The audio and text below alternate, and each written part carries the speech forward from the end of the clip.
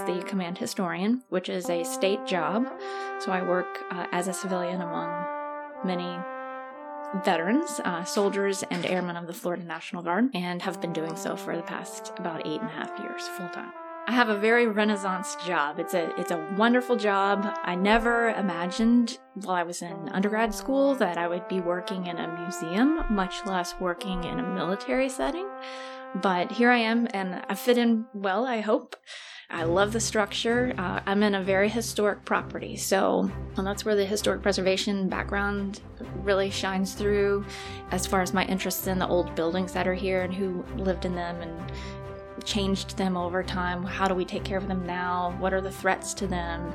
So part of that is my mission here as well, to help interpret the site history and all the many different occupants that have been here on this post. It began as a chapel with a friary during in the late 1500s, but the buildings that stand today are from the 18th century. So site history is a big part of it. There's a small museum here with a small collection of artifacts that I manage.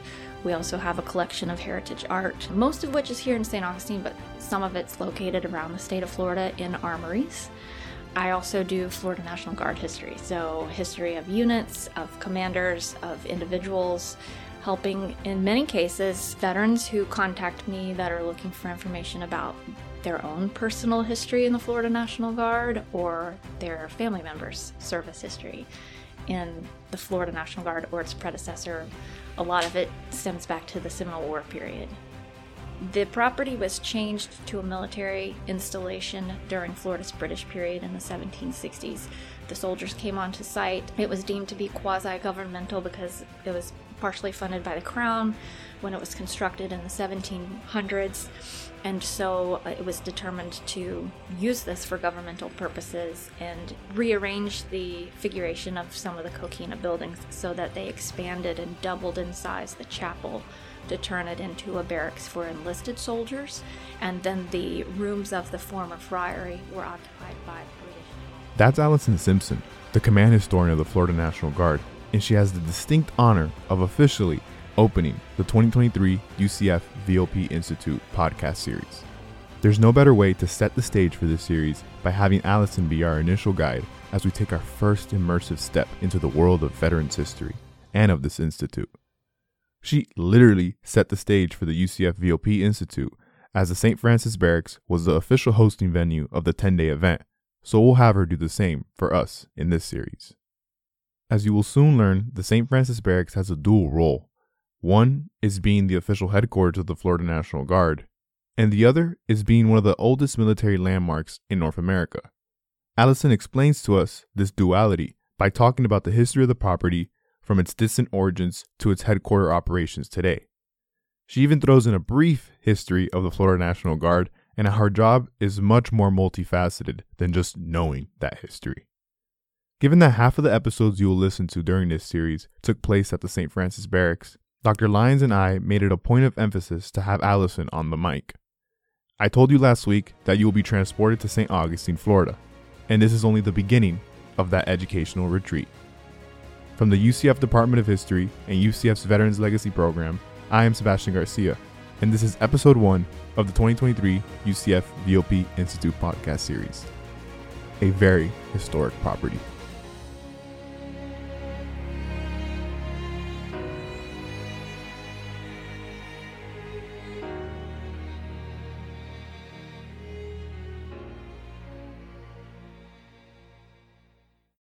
We are currently here at the St. Francis Barracks in St. Augustine, Florida, and I have the pleasure of talking with the command historian of the Florida National Guard, which is headquartered here in the St. Francis Barracks, Allison Simpson. Thank you so much for being with me today. I really appreciate it. Thank you, Sebastian. I appreciate the opportunity. So let's just start off with, just give us a brief introduction of who you are, why you got this job, your interest to it. Okay, so I'm a graduate of the Historic Preservation Program at what is now the University of Mary Washington in Fredericksburg, Virginia. And when I graduated, I thought maybe I could possibly find a job in my field in our nation's oldest city. So I came here. It's been more than 20 years ago. and did work for the city of St. Augustine before they had a historic preservation department. And after a couple of years, found that I wanted to go try out the nonprofit world. So I worked at a local museum for a few years. And soon after, just went home and started a family and was home for several years until 2005. So I was home for about a year, beginning to think about starting a family. And in 2005, the command historian for the Florida National Guard deployed to Afghanistan with our 53rd Infantry Brigade. So because of my local connections in this community, someone called and said, hey, maybe you would like to fill in for this job for about a year, which I did.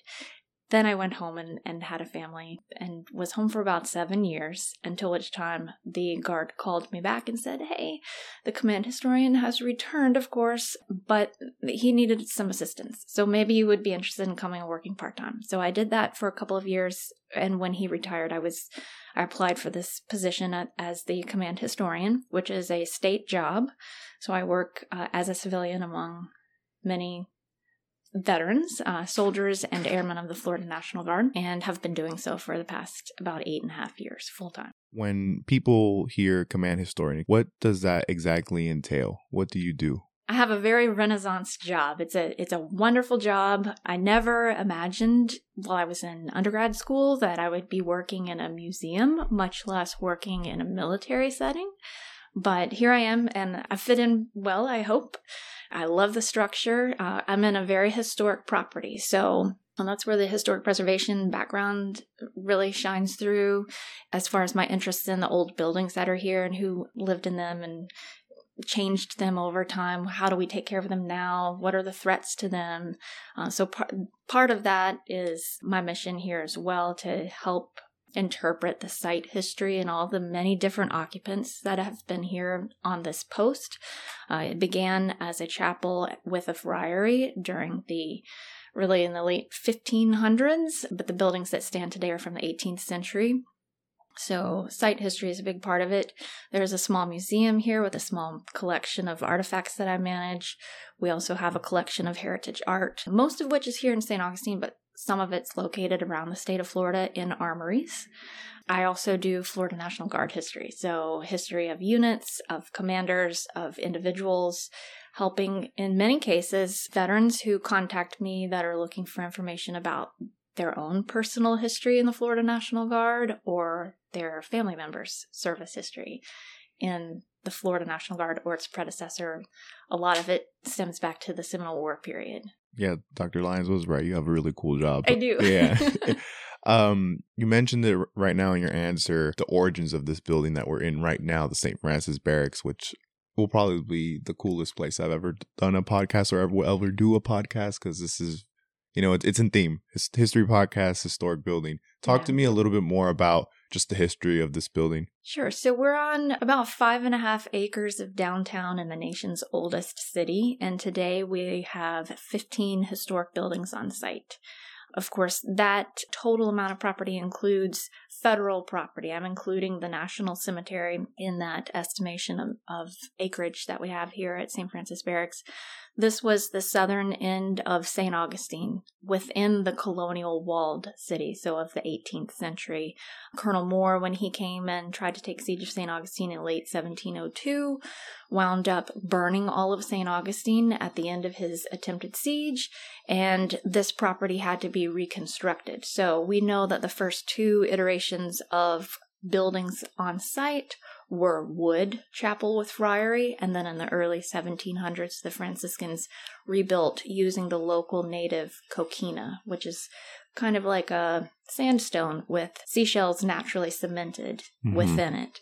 So it took about 20 years to build first the chapel. We know that was completed in 1737, and then the friary with 20 to 25 cells for friars to live here, also to have a school, to have the infirmary, to have the retirement home for all of those friars that were serving out in the fields and the missions across Florida at the time. This became their headquarters by 1612. And so this is the central hub, and we see that in the 1670s, a bishop came from Cuba to conduct an inspection. So it's interesting to see the parallels between how the military and the religious use of this property seem to have all these commonalities. Right. The property was changed to a military installation during Florida's British period in the 1760s. The soldiers came onto site. It was deemed to be quasi-governmental because it was partially funded by the crown when it was constructed in the 1700s. And so it was determined to use this for governmental purposes and rearrange the figuration of some of the coquina buildings so that they expanded and doubled in size the chapel to turn it into a barracks for enlisted soldiers. And then the rooms of the former friary were occupied by British officers. And this room that we're in right now, I was told that it was at some point, and correct me if I'm wrong, of course, you are the expert here, that was an oven over there, and Yes. They found bottles, and that's those bottles that are to the right. I always say this a lot for the frequent listeners of this podcast. They know that I always say this. I wish this was a video podcast. There's not a time more so that I wish this was a video podcast because this place is really cool, really historic. But yeah, just talk to us a little bit about the specific room we are sitting in. Sure. So this property became U.S. federal property from the time of its use as a military barracks beginning in the 1760s with the British. When the Spanish returned, they continued that use of this property. So there were many different regiments of soldiers who lived at St. Francis Barracks, as it was known. And then in the 19th century, when Florida joins the United States as a territory, this becomes a reservation or a post of the U.S. Army. So this is until 1900 occupied by soldiers of the U.S. Army. In 1907, the Adjutant General, who was the commander of the Florida State Troops at the time, as it was called, the predecessor of the Florida National Guard, he secured a lease with the federal government to bring the headquarters from Tallahassee for the Florida State Troops back here to St. Augustine, Florida's colonial capital. And when he did so, he wrote in his annual report to the governor talking about these rooms and all of these buildings and how they used them and how they were occupied. We had flags on display and all of the equipment that was then in the inventory of the Florida State Troops in one wing of the building. And in the room that we're in, which was part of the friary of the 18th century, they talked about the old stone vaults. And these spaces that make up the Officers Club and Museum today, really that's how they were described. They didn't have any other particular use as described in that 1908 report to the governor. So in the middle of the 20th century, the boss, Major General Henry McMillan was his name, and he was very much involved in this community of St. Augustine and its plans to celebrate the 400th birthday of St. Augustine. So he put together a team of people to furnish these particular old stone vault rooms of this section of the friary as a museum with archive and as the Officers Club. And one of the decisions that was made then in 1962 was to pull away the plaster from the interior wall surfaces and expose the coquina so that we can see things like the use of different shapes of coquina stone as lintels above doors and windows, and above the fireplace you can clearly see the cut marks in the coquina. When they exposed the walls, that's when they discovered this probably 1820s or 1830s bake oven. It's a beehive style bake oven with the wood box, and inside had been carefully placed all of these 1700s and 1800s bottles that the archaeology team of 1962 labeled for us kindly. Right. And a question that I often receive when talking about this is, were the bottles empty? And so in the 1830s, when this room was used and identified as the officer's kitchen, yes, yes, all of these bottles were discovered as empty. So is it fair to say that this is St. Francis Barracks in general is one of the oldest military buildings or just buildings in general in the United States? Yeah, I would say that's fair to say. As far as a military use of a building, and in St. Augustine, this is one of the older buildings in town, this collection of 3 core buildings that make up the St. Francis Barracks. We call it St. Francis Barracks, and it includes other 19th century buildings. We also have on post another 18th century building that shows up on a map of 1782. That was known as the King's Bakery, and it's across Marine Street, closer to Matanzas River, the intercoastal waterway across from us to our east. And that building was constructed while this was occupied by British soldiers to help feed everyone that was stationed here. Apparently they imported the wood. They had exhausted all of the local stores of wood and started going farther and farther out, so they had to ship them in on vessels by water and offload in the area of what is today our formal parade ground.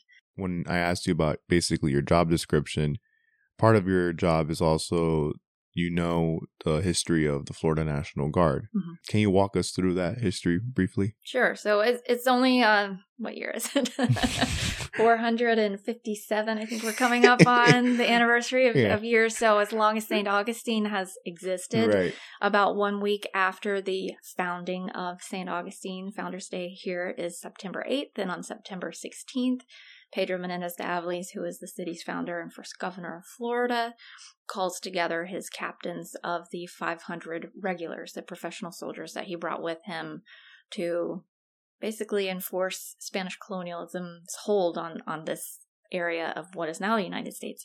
And so with that, when they leave the newly established and fortified community of St. Augustine, and that's the area of today's Fountain of Youth archaeological property, we know that is the first authentic settlement of St. Augustine. Left behind is a group of about 100 civilians, and about half of those were men who qualified for service as the authorized militia. So they could have defended this community. They were authorized by the Spanish government to do so. Did they take a muster roll? I have not come across that in my research. I also don't read that period of Spanish but yes, there were civilians who were here. That is the date that the Florida National Guard recognizes as the beginning of a militia heritage in this country. So we commemorate that each year around September 16th, and we'll have an event that usually includes living historians that come with reproduction weaponry from that period, and we'll have a parade formation on the parade field out front that includes current serving soldiers and airmen of the Florida Guard that stand in formation, and then they fire off the howitzers there, and then the reenactors fire their weaponry as well. That's nice. Yeah. Talk to me a little bit about the methodologies you use when you're trying to help veterans find their personal histories or discover their personal histories. One of the things I always felt would have been really helpful for me as a museum employee looking up fine arts and decorative arts, or the ownership of properties. The job that I had in museum here years ago was at a historic house museum that included 9 houses on a block of downtown St. Augustine, and I traced back the chain of title for all of those properties to see who owned and occupied them. So things like city directory research, it all boils down to genealogy.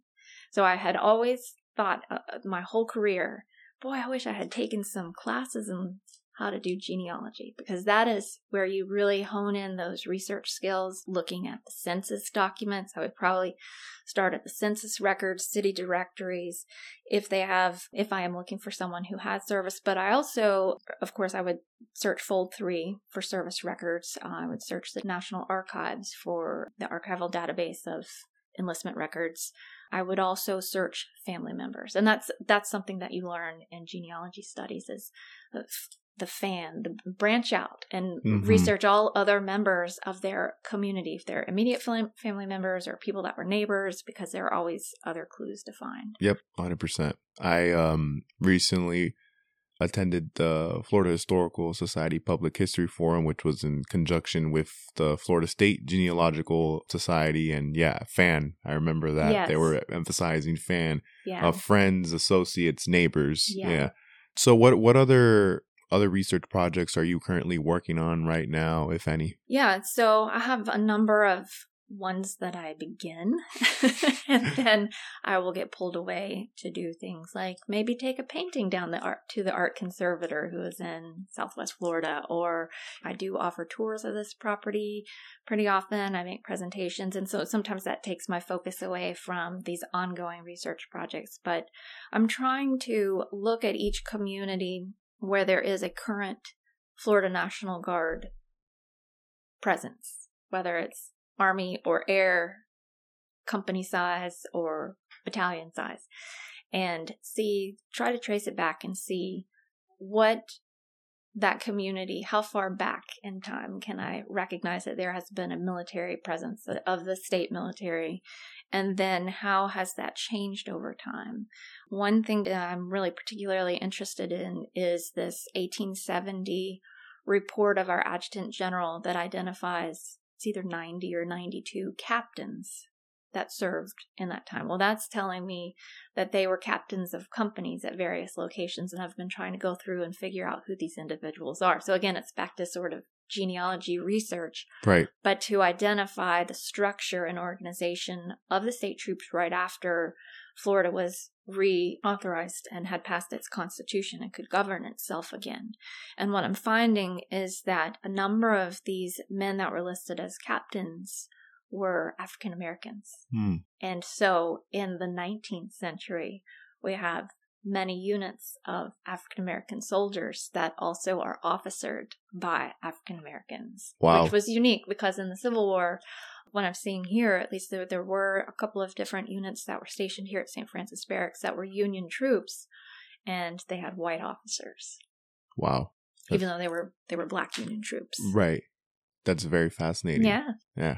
Thank you for sharing that. So you basically have done it right now, talking with me, but just give us a little preview of what you're going to talk about on Thursday's tour session, History of St. Francis Barracks and the Florida National Guard. What are some things you're going to talk about, emphasize with the audience? This is also a little bit of a selfish question because, as I told you yesterday, if I had known that was the next day, right. I would have stayed an extra day. But so, yeah, it's part of a little selfish question. Well, Sebastian, you'll have to come back Yeah. and take the tour. Definitely will. Any of those interested persons who are listening to this podcast in the future, just contact me directly. So I do offer tours to civilian groups, to veterans, to families. It's open to everyone. This is state property. Just because this is the headquarters of the Florida National Guard, you have to be escorted into the property. So I don't do any tours on demand. They have to be scheduled in advance. And you can find me and contact me and coordinate with me directly to do so. I'm always happy to do that.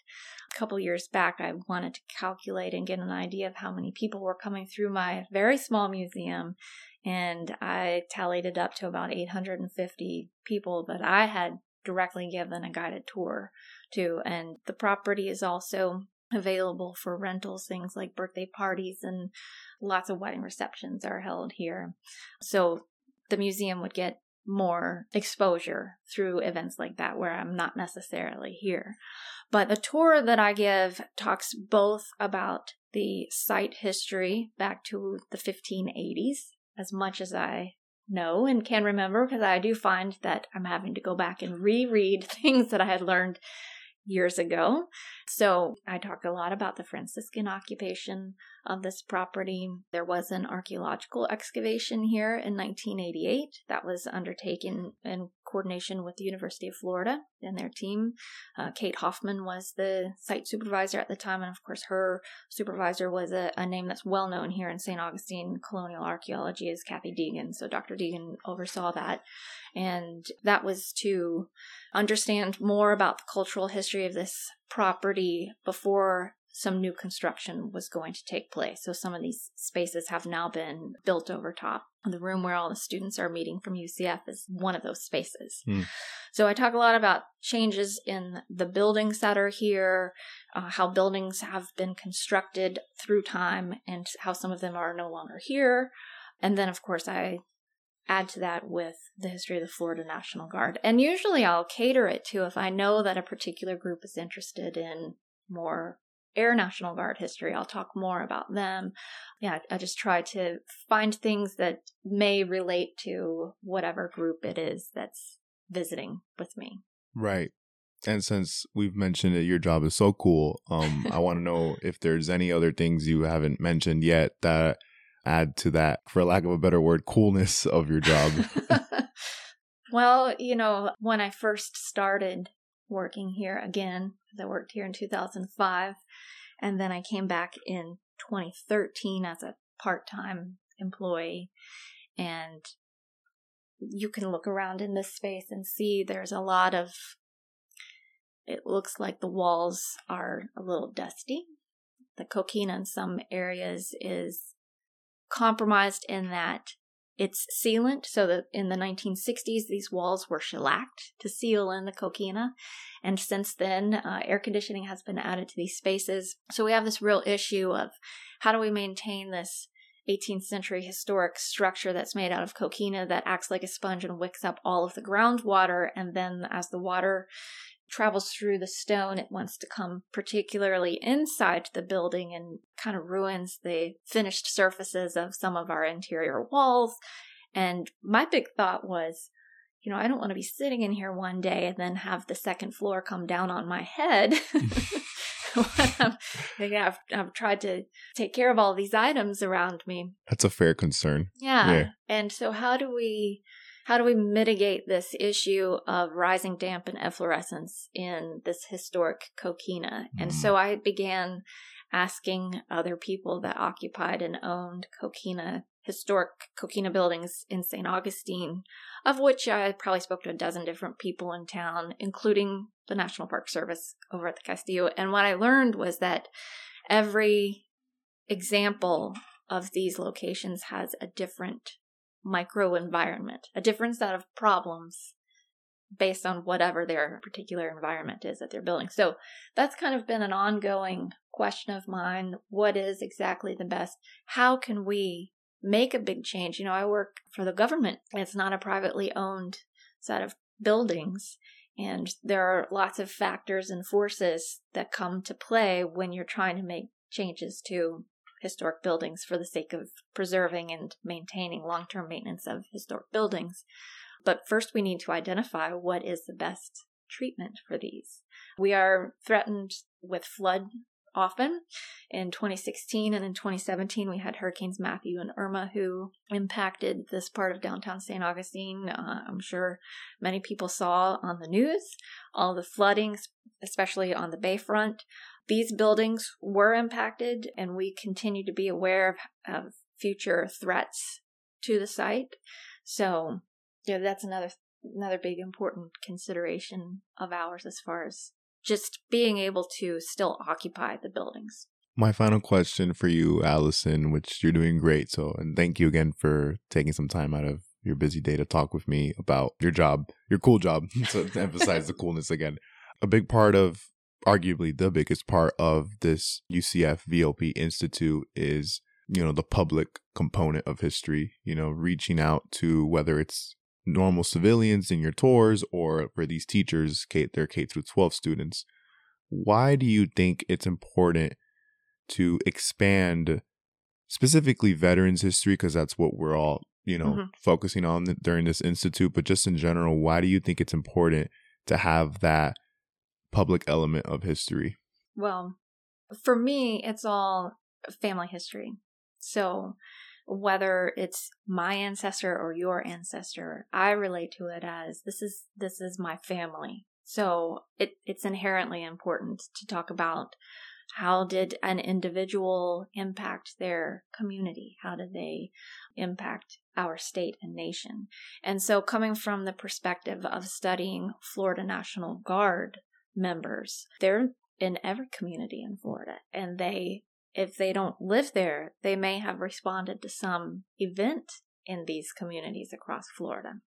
So this is a big push that I have personally in my job. Probably a better answer to your last question would be that I'm trying to engage more with currently serving members of the Florida National Guard so that they will reach back and share with me some of their own personal experiences. And one of the things that's come up in this UCF VLP Institute this week is this concept of doing oral history interviews, the practice of doing oral history interviews. And I think that those are possibly the best way to capture some history right now from the memories of people who have had these experiences before too much time has passed and they forget things. So we talked about that a little bit yesterday, that in some cases your memory can be changed because of what you're seeing since the event happened. Right.